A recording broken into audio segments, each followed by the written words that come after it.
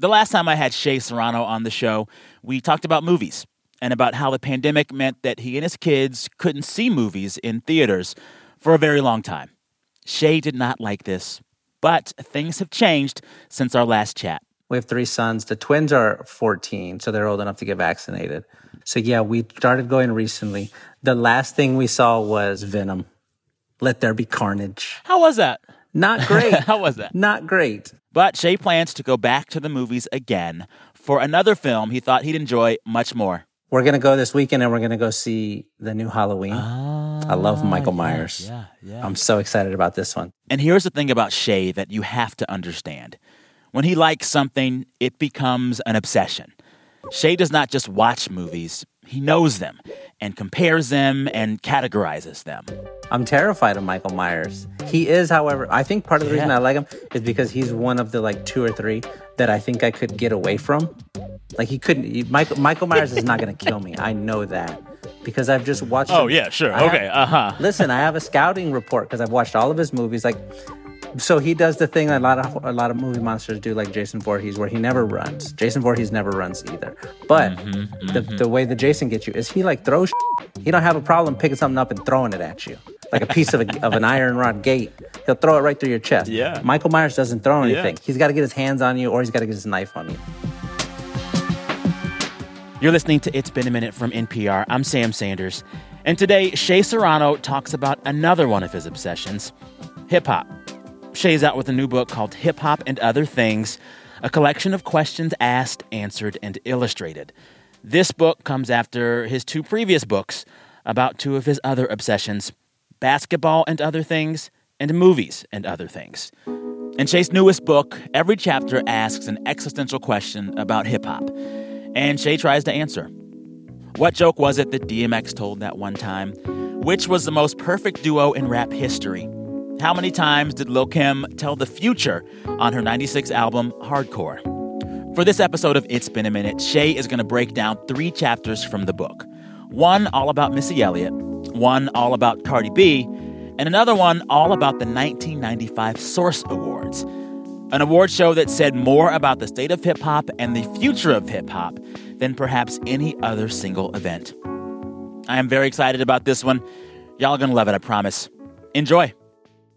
I'm going to open the book now. Good Cop, Bad Cop. Mm-hmm. Did anyone have a better 2018 than Cardi B? Right. Briefly lay out your thesis and the argument that you argued in this chapter. Okay, so 2018 was a really good year for rap. We got albums from a bunch of very talented people. Did anybody have a better year than Cardi did? Drake is probably the first name you think of anytime you're talking about successful rappers. So you could be like, well, he had an album that year, and did he do this? Did he do that? Which album was that for him? Oh, that was Scorpion. Oh, so yeah, that was you remember that one? album did well. Yeah. And this Drake album had some really big hits. It had God's Plan. Mm-hmm. It had, what was the other big single? It had Nice for What? It had In My Feelings. It had Nonstop on it. Yeah. So, I mean, okay, so Drake has that year with that big album with so many big singles, and yet you still argue that Cardi had a better 2018. And you don't just argue that Cardi had a better 2018. You start this argument by saying part of the reason why is because of that song she did with Maroon 5. Please explain, sir. Please explain. Okay. So that's less of this is why she had a better year. This is more of an example of how big of a presence she was. Yeah. Let's just go through the whole year. Let's do it. Let's do it. So in January of that year, she shows up on the remix of Bruno Mars's Finesse. And that's really where the crossover. Great song. And a great video, too. Great. It's great. It's so much fun. It's exactly what Cardi B and Bruno Mars would do if you put them together. They figured it out. Yeah. And this comes after she had released Bodak Yellow in 2017, a very hard single that went to #1 and kind of announced her arrival, right?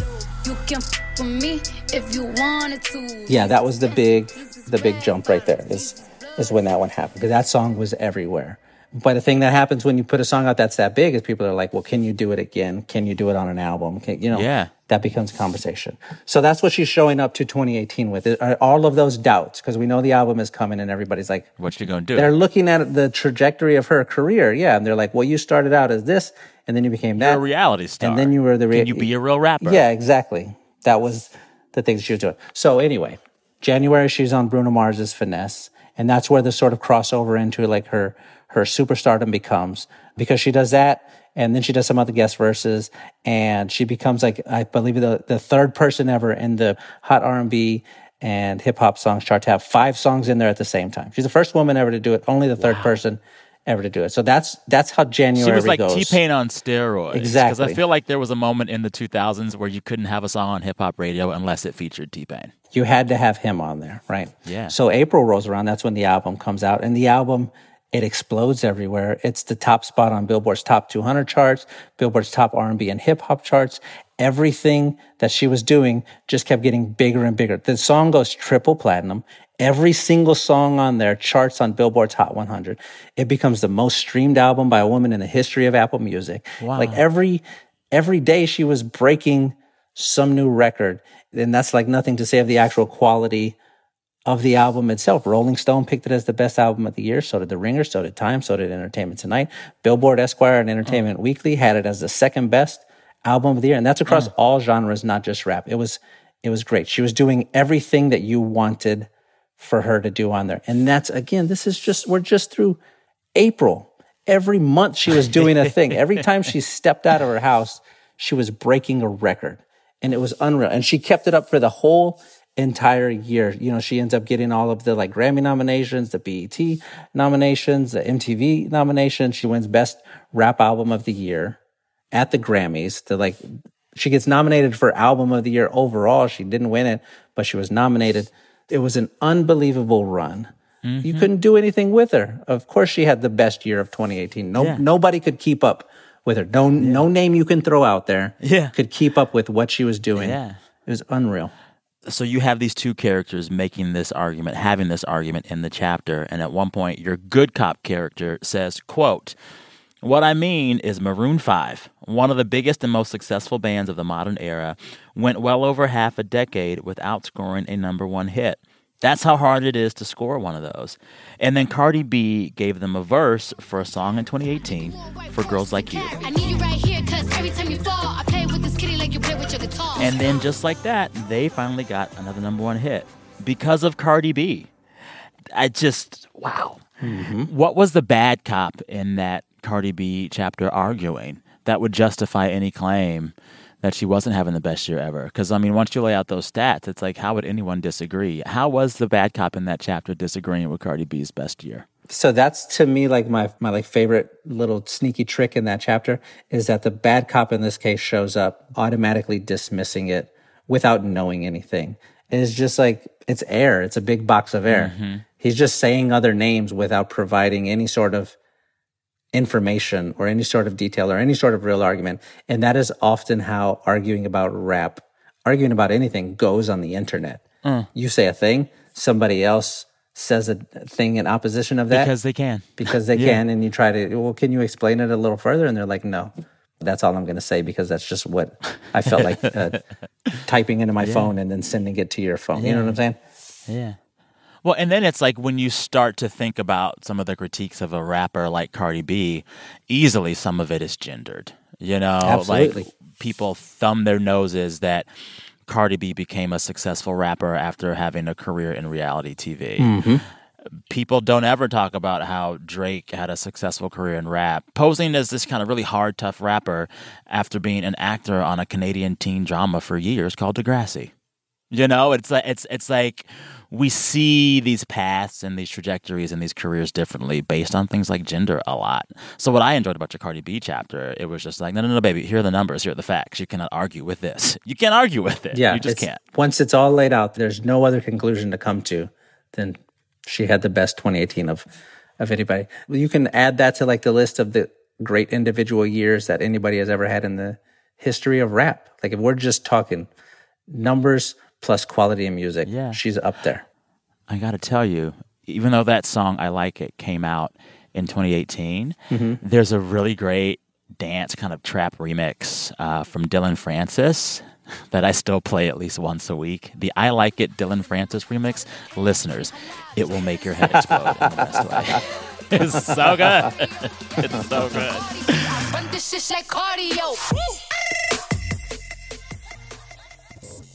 All right, coming up, we will get into Missy Elliott's career, and we'll talk about the backstory of her iconic look from her music video for The Rain.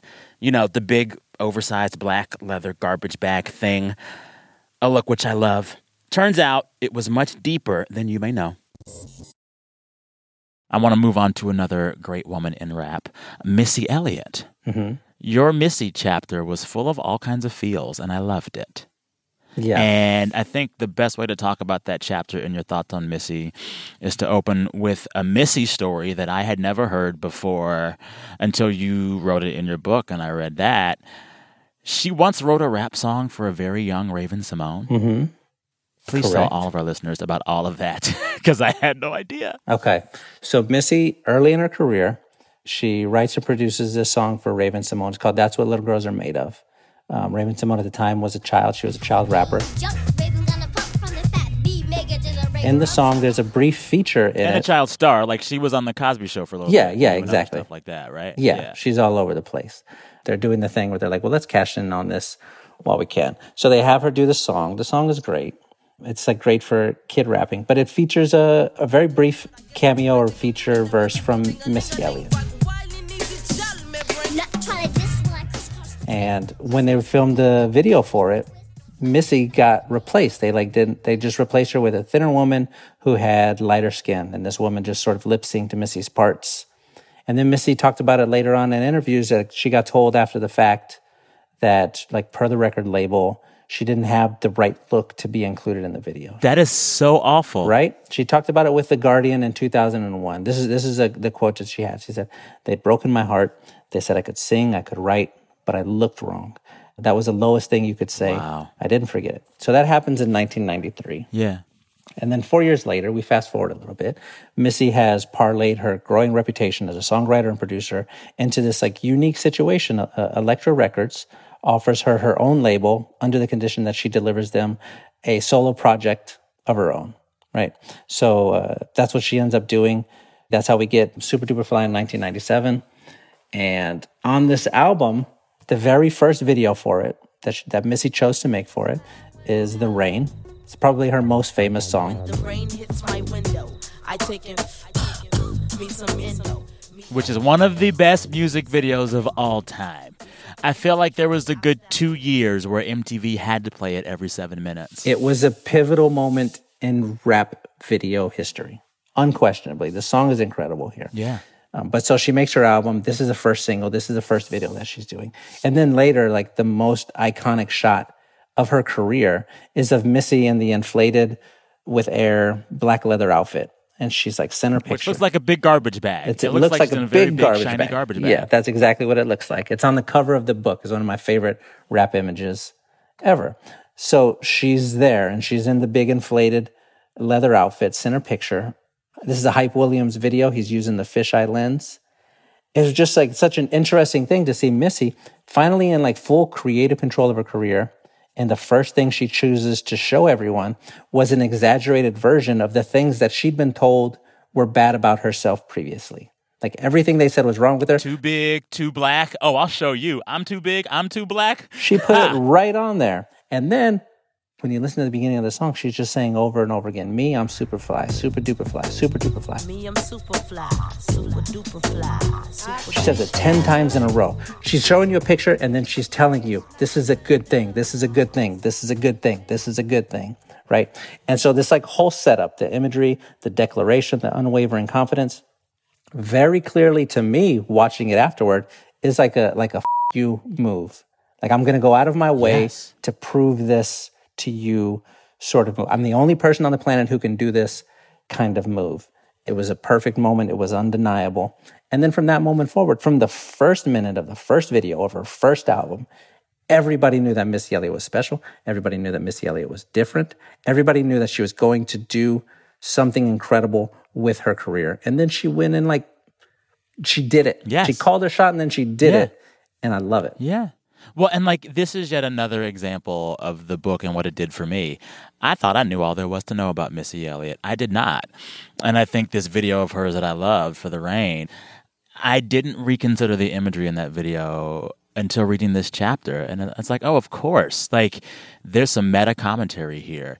Missy Elliott in a big black leather garbage bag means a lot more than just a person in a big black leather garbage bag. It is a commentary on race and size and gender and class. And she's saying, F all y'all.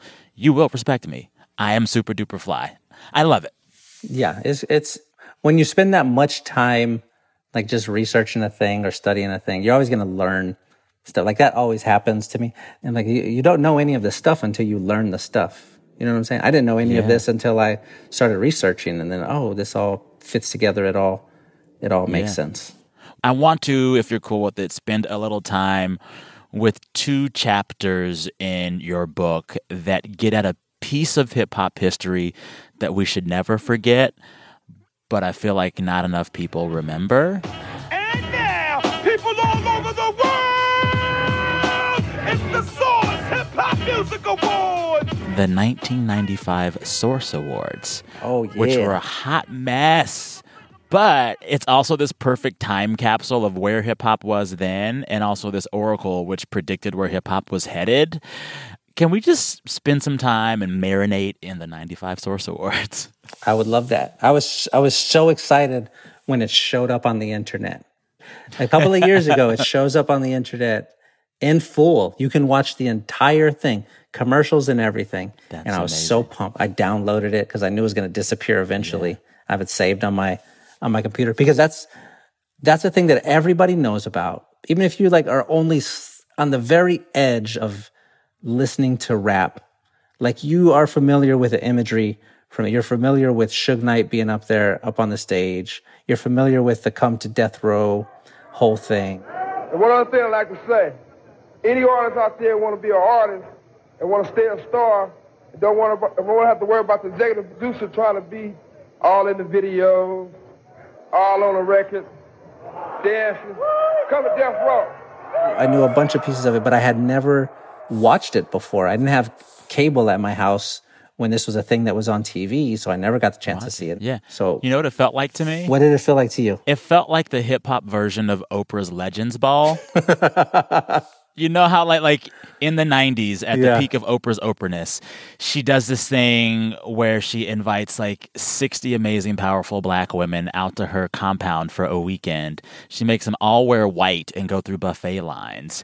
And she just has them give speeches to each other. And then there's a gospel concert. And it's crazy. But you realize when you finally watch it that you've been watching images and memes and moments from this Oprah Legends Ball your whole life. You just haven't watched the Legends Ball yet. And I had the same feeling reading your Source Awards chapter. It's like, oh, I know bits and pieces of the 95 Source Awards. I've just never watched the whole thing. Yeah, and it was such an interesting, such a fun thing to sit down and watch it. This is what I was doing, is I would watch a little bit of it, and then I would pause it, and then I would like try to learn everything I could about whatever it was that I had just seen. Like I knew the people who were in there or whatever, but I was like, oh, why wasn't Nas nominated for any of the, like this is 95, Illmatic came out in 94, he should have been all over this thing, but that wasn't the case. And then I spent like a couple of days trying to hunt down why that didn't happen. Like you just are searching through all of that, and it became, for me, I watched the whole thing in its entirety just one time through, uninterrupted, and then I went back and I rewatched it again, and I'm pausing it and trying to learn all this. It probably took me like 2 or 3 weeks to make my way through the whole thing, and by the end of it, I just felt so much fuller in my brain. Like again, we just talked about the Suge Knight thing. Everybody remembers that moment, but like, what was the award that he was up there for? Why was Suge Knight on the stage? You know what I'm saying? And I want to know all of that stuff too. Exactly. Coming up, we'll break down the 1995 Source Awards, which Shay says is one of the biggest nights in rap history. So before we get into like a real TikTok of this award show, let's set up 1995 itself and what that year meant for hip-hop. So I guess to start, what was Source Magazine for folks who may not know? By that time, by August of 95, it was the biggest media voice in rap. Like they were the Bible of rap. They're not that anymore. And if you could get a rapper on the cover of The Source, they had arrived. Forget about it. This was like being on the cover of the Bible. If they put Jesus on the cover of the, that's what this was with the Source magazine. If you could be on the cover of that, that's what you need. It's so different to look back and see how we were consuming music, anything really at the time. It was like they would show up on your TV, or like they would show up on the cover of Source, or like Sway would tell you, hey, this is a person we care about now on MTV.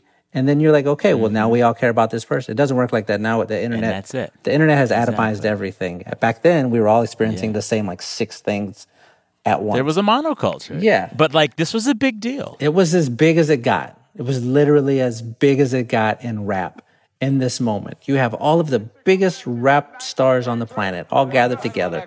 We got the Wu-Tang Clan there in the house. That's right. We got Jodeci there in the house. Right. Salt and Pepper's in the house. Right. It was very clearly like, okay, this is Bad Boy versus Death Row. The two most powerful camps taking repeated shots at each other. The East Coast ain't got no love for Dr. Dre and Snoop Dogg and Death Row. Y'all don't love us. Y'all don't love us. Well, let it be known then. We know y'all East Coast. And it was like, it was just so much. And then, of course, after that is when, you know, Tupac gets murdered, Biggie gets murdered. And then you look back and you watch it now and it's like, oh, this is like... It was foreshadowing. You saw it all in real time. This is a way bigger thing than you thought. 26 years later, it is still the biggest, most historic, most impactful award show night in rap history. Nothing will ever touch that moment there. And it got uploaded to the internet in its entirety. You got to watch it. And so now there's 2 chapters in the book about it. You got to watch it. I don't know if it's still there. If it's not, I'll email it to you. You can just have it. Listen, I will hold you up to that. I will hold you to that. In part, just to see the footage that you wrote about of Notorious B.I.G. really enjoying a live performance of the 69 Boys doing the classic Tootsie Roll. Ladies and gentlemen, make some noise for the 69 Boys. Hey! Oh, man. Think you like that song? What a great little moment. What a great little moment. They're up there performing. 69 Boys are performing. Just like they're doing their 69 Boys thing. They're just dancing and having a 69 Boys time.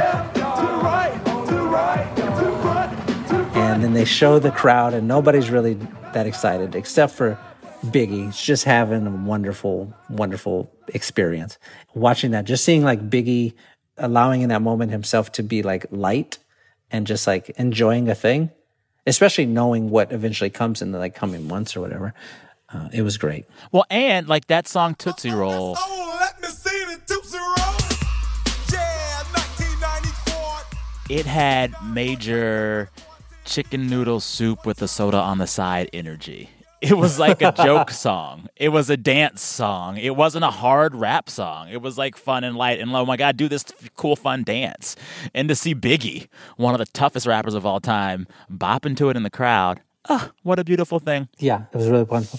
I imagine you and I are somewhere around the same age. So you were in school when this song was popular. Do you remember going to like the school dance and dancing to this? And everyone, and it was tiring because the legs are getting a workout. And I'm just like, I can't make it the whole song with my legs doing that. Yeah. I don't have the quad strength. Incredible. One big takeaway, like what do you think from folks reading the chapters or watching the show? What should our biggest takeaway from the Source Awards be? What does it say most about hip-hop then and now? Man, what a question. The thing that really stood out to me the most when I was rewatching it is that the way that we consume rap now is so different. Well, not just rap, but music. The way that we consume things now. Rap, music, TV shows, movies, whatever. Like you can be a gigantic superstar in one corner of the internet and somebody 2 corners of the internet over has never even heard of you. And that wasn't the case back then. That wasn't the case in the 90s. Like my mom knew who Tupac was. My mom knew who this little Mexican woman in San Antonio. She knew their names. Yeah. I'm certain she doesn't know like who Kendrick Lamar is or who Lil Durk is or Megan Thee Stallion. Yeah. You know, I'm certain that Even though those are like I don't three... actually know who Lil Durk is. Okay, well, there you go. Go ahead. Sorry. Yeah. And rewatching the show, I was just reminded a lot of that. And I kind of miss it. I miss it a bunch. Oh, yeah. You know what I'm saying? Oh, yeah. I talked about my kids earlier. The twins are 14. This is right around when I was really, like, I had found rap. You do the thing when you're a teenager when you're like, I want to do what my parents aren't doing. So my dad was listening to, like, a lot of Tejano music or classic rock, like Chalino Sanchez and Stevie Ray Vaughan and that sort of thing. My mom was listening to a lot of Motown stuff because she's from Michigan. And I was like, well, I want to find my own thing. And then I found rap, and I'm like, oh, man, all of the coolest people are rappers. This is what I'm going to listen to. It was about the age that my sons are now. And I can remember being in my room and like playing it on the radio. And then my mom would come in and she'd tell me to turn the radio down, or my dad would come in. It was like a thing they were watching me experience. And then my sons, I'm watching them now, but they always have like the headphones in, or they're just playing it off of their phone. It doesn't feel as communal, you know? Yeah. And when I was watching the award show, I was thinking just a bunch about being 14 years old and so excited about this new world that had opened up to me and wanting to know every single thing about it.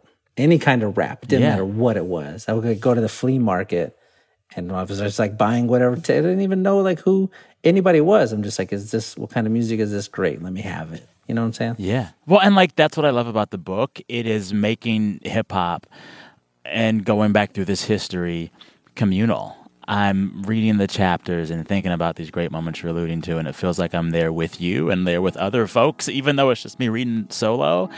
And yeah, I feel like in this era of streaming, this era of media fragmentation, it is so great to have something that makes me feel like I'm part of a larger community where we can all talk about the same things in the same language. And like, this book is giving me that. Like, talking about Missy Elliott, we all can do that together. I love that. And the book is giving me those vibes. So thank you for that. Well, that's a very nice thing to say about a book. We should put that on the cover of it. There you go. There you go. Thanks again to Shea Serrano. He's a senior staff writer for The Ringer, a #1 New York Times bestselling author, a San Antonio resident, which I love, and the host of the No Skips podcast. Shea's new book is called Hip Hop and Other Things. It is out right now. This episode of It's Been a Minute was produced by Audrey Nguyen, and we had fact-checking help from our intern, Nathan Pugh. Our editor for this one was Jordana Hochman, and we had engineering support from Neil Tevault and Josephine Neonai. Listeners, we are back in your feeds on Friday. Till then, be good to yourselves. I'm Sam Sanders. We'll talk soon.